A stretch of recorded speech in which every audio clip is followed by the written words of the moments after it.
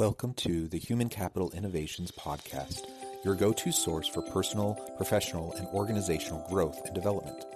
We hope you tune in often for all things people management, organizational development and change, organizational leadership, and social impact related. Maximize your personal and organizational potential with Human Capital Innovations Podcast.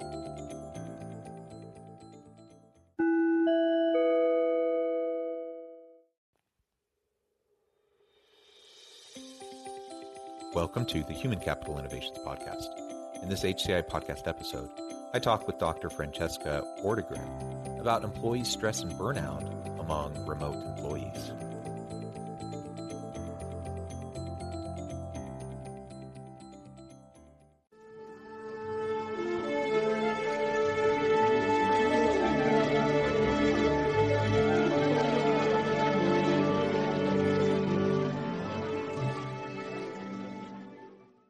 Francesca Ortegren, welcome to the Human Capital Innovations Podcast. Hi, thanks for having me. Yeah, thank you. I'm super excited to have this conversation.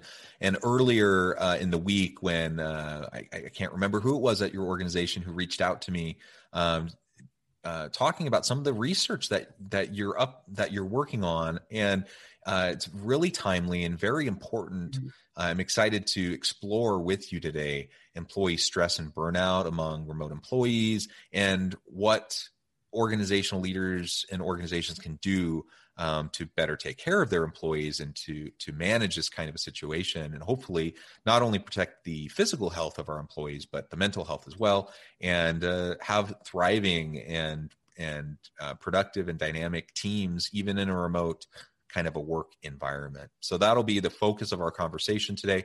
As we get started, I wanted to share Francesca's bio with everybody. Dr. Francesca Ortegren is the Data Science and Research Product Manager at Clever Real Estate, the nation's leading real estate education platform for home buyers, sellers, and investors. A widely cited expert on real estate, personal finance, and the economy, Dr. Ortegren began her career as a professor and researcher at the University of Southern Indiana with a focus on research methods and statistics. At Clever, Dr. Ortegren directs Clever's data center, compiling original data and conducting studies that have been published on major publications, including Yahoo Finance, CNBC, Business Insider, Forbes, and more. When she's not researching the real estate industry, Francesca can be found outdoors hiking, biking, running, kayaking with her two cute dogs, or possibly pursuing another certification in research, software engineering, or data science. A woman after my own heart. It sounds like we have many similarities in our interests, background, and passions, including the two dogs and the love for the outdoors. What breed of dogs do you have? I have a chocolate lab. He is getting pretty old now. He's about 13. And then I have a boxer mutt mix, and he's about 10. He's actually sleeping behind me. there he is. Wonderful. Yeah, I have a Brittany and I have a Cavachon, kind of a medium-sized dog and a little small dog. And they're best of friends, and we love going out on hikes and exploring the surroundings here. So yeah, fine. Well, wonderful. And your academic background and your research background. I'm also a professor. In addition to doing the consulting work that I do, I teach business, HR, organizational development, change management, with an extensive background in data analysis, statistics, and data analytics. And sounds like we share a lot of interest in that regard. And I'm really super curious and interested in learning more about how you made that transition into your current work environment. And then perhaps we can dive into some of the findings of your recent study around virtual work and burnout and such. Yeah, it actually fits kind of well. I was teaching for a few years and doing research at university, and some things with my partner's also in academia. So finding two jobs in the same location in academia is notoriously difficult. But kind of while we were trying to find jobs in the same place, I realized, teaching just wasn't for me. I was already starting to get burnt out actually after, I think, 4 years. So I started looking for just something else, maybe with teaching on the side and doing something else part-time. And I started taking like programming classes. I had a little bit of coding experience with the experiments that I did in grad school. I actually coded those myself in a language that's not very widely used, but it gave me kind of a nudge. I enjoyed doing that more than I enjoyed doing most other things that I had to do during grad school. So I think that was a sign that maybe I should have just pursued that in the first place. But yeah, so I did that. And then I my boss found me on LinkedIn when I was kind of at a point where I was going to take about a 6-month break and try to figure out what I wanted to do. And it just kind of fit. It was, he wanted me to do these research studies. It was very kind of in line with what I liked about academia, and without the things that I didn't love. So I've been here for about 1.5 years now, and it's been kind of a lot of different hats. So I still do the research, but I also work with our engineering team. So I get a little bit of both of the sides that I enjoy. Yeah, well, that's really interesting. Thank you for sharing and indulging me a little bit to hear about Yeah. that journey. And my wife and I are actually kind of in a similar situation currently. She's finishing up her doctorate and trying to find dual career opportunities in academia can be challenging. So that's currently where we're at, and we'll see where that lands us. But anyways, let's dig into some of your current research and what you're finding about burnout and dealing with stress and anxiety among these virtual workers. As we know, of course, amidst COVID, so many organizations had to, flip the switch and almost overnight move to a virtual workforce, or at least largely so. And there were a lot of growing pains around that. And some organizations handled the transition better than others, but I think everyone has struggled long-term with just, how do we better lead and manage people when they're virtual and not together in a physical space? How do we maintain culture? How do we have a positive team dynamic when people aren't ever together? And some of those types of things. And then you have on the other side of it, the social isolation issues of people being, remote constantly, never getting connected. My family, we have 6 children. So my wife and I are both working from home. We're schooling 6 children from home, and all the stress and anxiety around that. And then you layer on top of that, like social unrest and Black Lives Matter and like political upheaval. And it's been a really, really rough year. Yeah. And, I like to focus on resilience and, what we can learn from these challenges. But the bottom line is it's been tough, and it's taken its toll on people. So what do you know from your recent research about what that toll has been? And then we can explore how we can deal with it and tackle it. Yeah, it's definitely been a lot. So there's a little bit of stress that goes along with working from home anyway. Some of the things that you mentioned, like not being connected with the team, especially if your team is mostly not remote and you're remote, you're kind of disconnected even more. So on top of those regular stressors that we experience, we have a pandemic and all of this other stuff kind of piled on top of that. So we were interested in seeing kind of how people were dealing with it in their jobs and kind of everyday lives, how it was affecting their mental health. And we did find that almost half of people said that they were feeling burnt out. I think it was 41%. And about 87% of employees said that their job is currently impacting their mental health, which is kind of staggering. That was a little bit higher than we anticipated. But there's a lot going on there, right? A lot of us are working from, our bedrooms or our living rooms. So that connection between life and job is just so strong right now because it's all in the same place. And then now we have like you, for example, have kids at home while you're trying to work. It's harder to kind of separate those two spaces.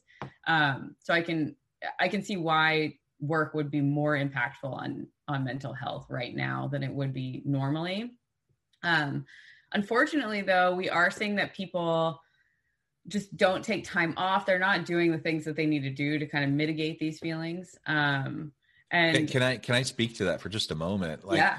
And that has been, anecdotally my experience. It's hard it's harder perhaps to kind of set up those boundaries when everything is just meshed together, right? You said, many people are working in their bedrooms. I'm in the corner of my bedroom at the moment. It looks like you're in your bedroom at the moment. So we're doing the best we can with the physical space that we have, and everything just bleeds together. And there's a lot of benefit to that in terms of the flexibility. So if I need to step away for an hour to do whatever with my kids or to, whatever, I can do that. The question is, am I keeping like the appropriate boundaries between, my work and my personal life?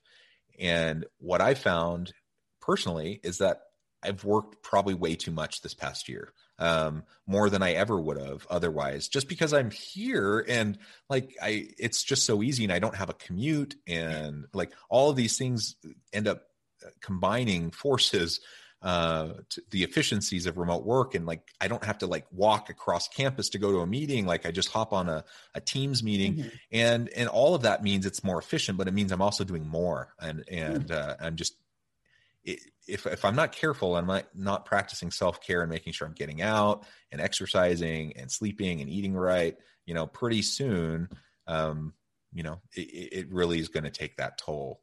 So I don't know. I resonate with those statistics you're sharing, and I hope that people can practice, some of the things that are necessary in order for them to maintain the emotional and physical health that is so important. Absolutely. I think those boundaries are really important. There's been other research more recently that you should kind of build in a faux commute before and after work, where you have some dedicated thing that you're doing for, say, 30 minutes before you sit down for work, and then 30 minutes after. It doesn't have to be the same thing, but maybe you go on a walk or read a book, something that's not work related and not necessarily jumping into doing the dishes or laundry at home. So it gives you that sense of getting ready for work versus, kind of, I'm going home and I'm not going to deal with work. I think that's a really good way to just separate the day a little bit. But yeah, it's really easy to roll out of bed and walk 10 feet and start your work day and then go back to work, after dinner, because your computer is your office now. So those boundaries are really important. We found that the lack of boundaries can really contribute to feelings of burnout because people feel like they have more work to do, it never ends. And people reported not being able to turn that off and not be able to decompress after work, which is a problem we have as Americans anyway. We have this culture of being hustling all the time. The grind is really important. But that seems to be more so now, where people are having a hard time shutting down after work because there's no clear boundary between work and home. Yeah. One thing that I started doing, I've always walked my dogs, and as we were talking about earlier, I like to hike and to get out there. We live within 15 minutes of the mountains and 10 minutes of the lake. And, there's lots of beauty around us to get out, and we live right next to a park. So at the minimum, I can just, walk out my backyard and there's a park. And so I've always walked my dogs. I'm very religious about doing that. I'm very consistent. But one of the things I decided to start in January was really to your point about this artificial commute. I would usually walk them in the evenings, and now I make sure that I walk them first thing in the morning. I take 30 minutes right in the beginning of the day, go out, walk the dogs. Sometimes we go up to the mountains and do that. Sometimes we go to the lake. Sometimes we just go to the park. But we have that time, and it allows me to kind of warm up my brain and get started. Also get some physical activity. It's good for the dogs. And then I do that later in the evening as well. And it does, I found, provide a nice set of bookends, to my day, and a little bit more structure. And I'm a little bit more ready to either engage with work after the morning walk or disengage from work at the end of the day and not feel drawn to it, right? Because I have that kind of buffer built in. Yeah, definitely. That's really important.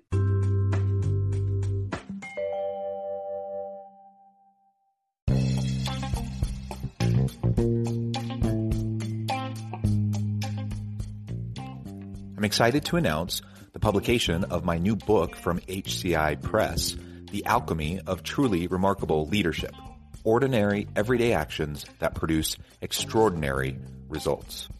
Consider how the nature of work has shifted over the past 50 years. With increased globalization, rapid technological advancement, and the shift in economic composition, the average job of today looks very different than the average job of 50 years ago. What will the jobs and organizations of tomorrow look like?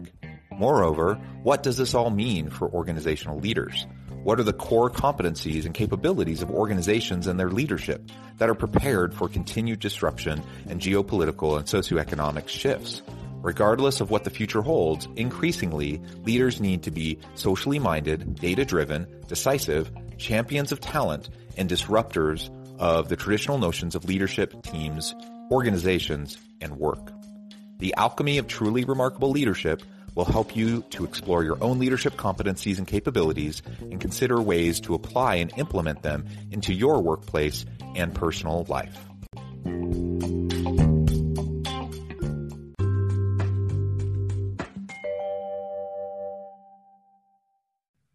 The bookend you were mentioning, so that this is the start of my day and this is the end of my day, that's really important. We did find too that people have reported working earlier, staying later, working on the weekends, non-work hours, which I don't have kids, so I don't have that extra stressor here, but I can imagine if you have kids who are at home for the last year, been at home for the last year, it's a lot harder to keep traditional work hours than if you get to drop them off at school or daycare and go to an actual office where you have like dedicated time and space for work. So I'm sure that's something that's contributing to it as well. These kind of non-traditional work hours that people are putting in. Yeah. And something else that has always been a problem in Western culture and particularly in America, we're not very good about like taking time off. You mentioned this a moment ago. But like more formally in terms of like vacation time. So I'm not sure, I haven't looked recently, but we're at least among the worst in the world for the amount of paid time off that we provide employees. We might even be the worst. Like we're really in bad shape in terms of how much time off we give to employees. But what's even worse than that is most employees don't take what they're given. Right. And so you add on top of that kind of already existing culture, a pandemic environment, people are working from home. It's just so easy to kind of get sucked back into your work at any given point in time. And then you can't go anywhere for vacation. And so like, why do you want to take vacation if you can't do anything? And so it seems like even fewer people are using up their vacation days. They're not taking the needed breaks and rest time, the opportunity to kind of recalibrate, just step away. It's so important. And frankly, most other parts of the world and other cultures seem to be better at it than us anyways. I'm wondering what you found in your research related to that. Yeah, we found just that. People, even when they do have PTO, they don't use it all. Only about 35% of the workers that we surveyed said that they attempt to use all of their vacation days or that they were going to in 2020. And so that's a big chunk of people who aren't even trying to use all their vacation days. And like you said, we don't have great PTO policies across the United States. So it's not that they have way too many days to take off. It's just that they're leaving days upon days unused. We found the average worker was leaving about 7 days unused by the end of the year of PTO. And that could be partly because of the things that you were saying. We don't have anywhere to go. We couldn't travel for the majority of 2020. And that is part of it, but we saw these trends prior to the pandemic as well. So it is, I think, a culture that we have around work that missing work is seen as maybe like not caring about your job, or people tend to be worried about missing out on opportunities for like raises, promotions, because they'll look like they don't care as much if they take vacation time. And some other people felt guilty about missing work. We found that about 23% of people report feeling guilty when they take time off, which is, I think, a bad sign for mental health in general. And it makes you question kind of the culture at most employers, or that most employers create in their workplaces. I know at Clever, we're encouraged to take time off, whether it's because we're tired that day or feeling sick or need mental health time. So I'm really grateful for that, but I don't think that that's the norm. And it doesn't seem that that's the norm from what people say. A lot of people are worried either that their peers or that their management is going to look at them poorly because they took time off. Yeah. Yeah. So with the stress, the anxiety, the burnout, people not using up their existing PTO, what's the answer to this? Like, if I'm an organizational leader, I'm listening to this episode and I'm hearing these statistics, it should be alarming. So what can we do as leaders to help our people better cope with this moment that we're in, to better deal with things and reduce the amount of burnout, reduce the amount of anxiety and stress and mental health challenges? What did you find in some of your research, and or what are some of the things that you would suggest? Yeah, a lot of it has to do with when it comes to remote work, a lot of it has to do with the connections people feel and the pressure that they feel to perform. So burnout is more likely when people feel like they're being micromanaged or kind of overly observed, which can happen. Like if you have that computer software where you can kind of see every click that your employees do, they might feel like they have to be on all the time. And that's just stressful, thinking that someone's watching you all the time. That's one of the biggest predictors of burnout, along with just too much work to do, a lack of communication with managers, or bad relationships with management. So I think encouraging managers to be open to feedback, upward feedback, and keep those lines of communication open, really important. One thing I know is a really big predictor as well is not being sure of what is expected of you, whether that's, when should I be logged into Slack, or can I take a lunch break? Do I have to work an extra hour at the end of the day if I take an hour lunch break, or, are these due dates set in stone? Anything about expectations, if those are more clear, people feel more comfortable in their space and doing their work. With unclear expectations, especially when time pressure is added to that makes people feel really stressed about what they're doing and decreases productivity. It has all these negative effects, including burnout. So being really clear about expectations is going to be important at the management level. In terms of like PTO, I think that there are things that companies can do and leadership can do to really encourage people to feel like they should take their PTO, not that it's just there in case you absolutely need it.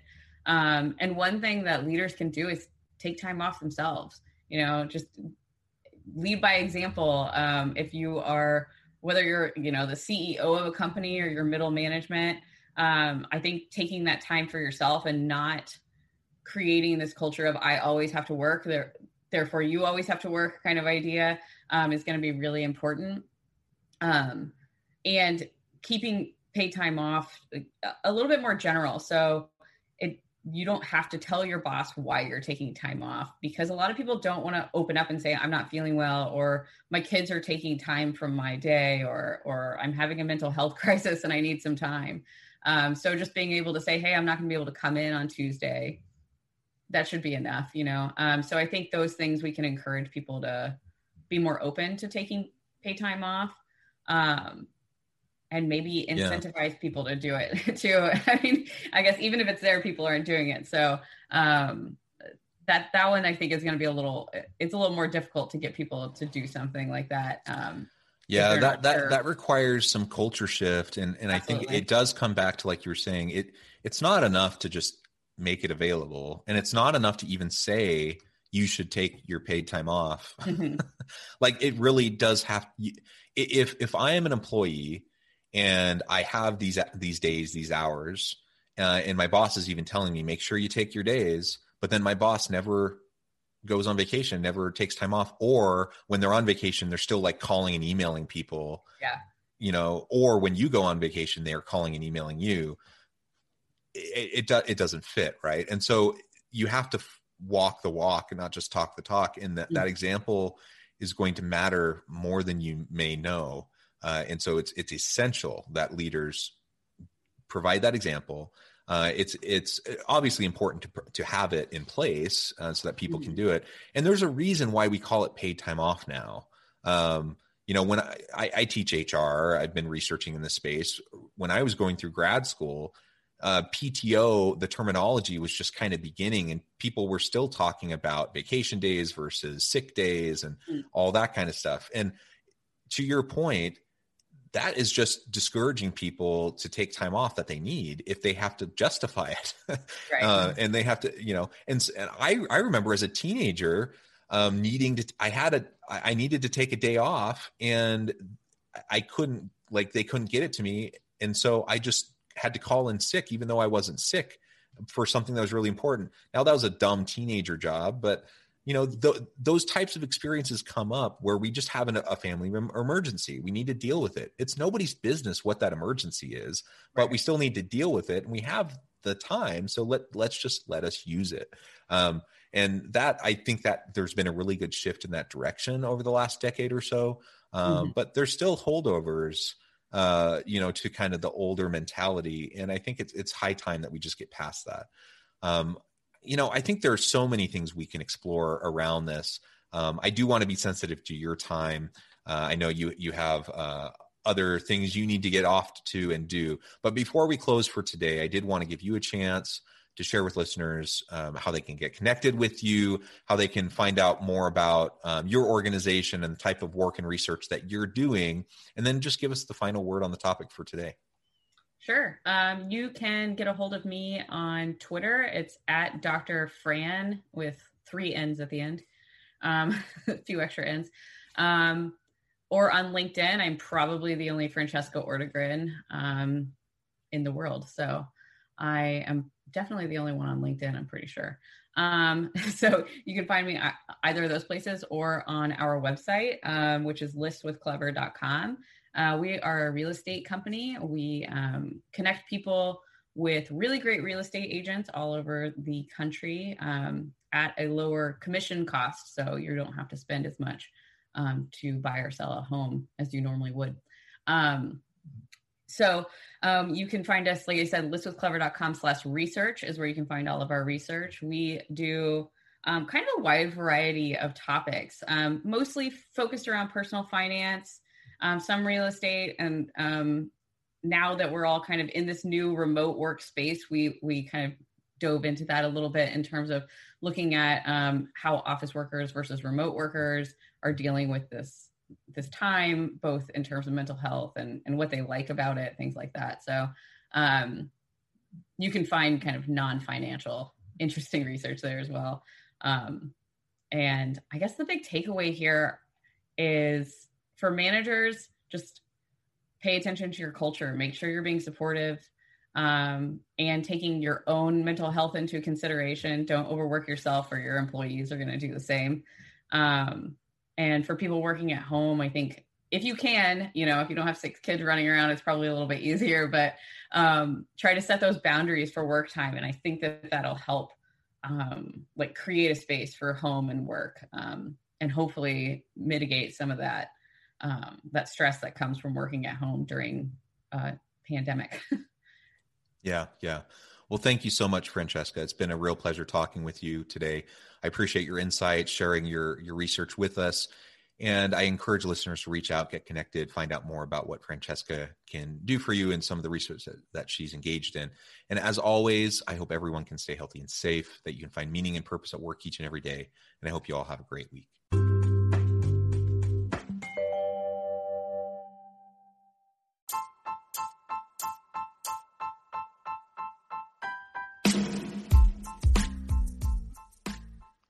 We are excited about the launch of HCI's new magazine, Human Capital Leadership. Human Capital Leadership is a free, interactive e-magazine designed to help individuals, leaders, and organizations find innovative approaches to maximize their human capital potential. We will be publishing issues quarterly in August, November, February, and May. Check out the first issue and let us know what you think.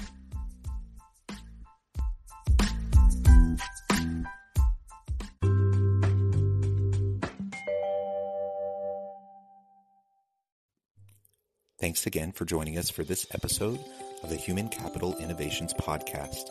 I hope you stay healthy and safe and that you have a great week.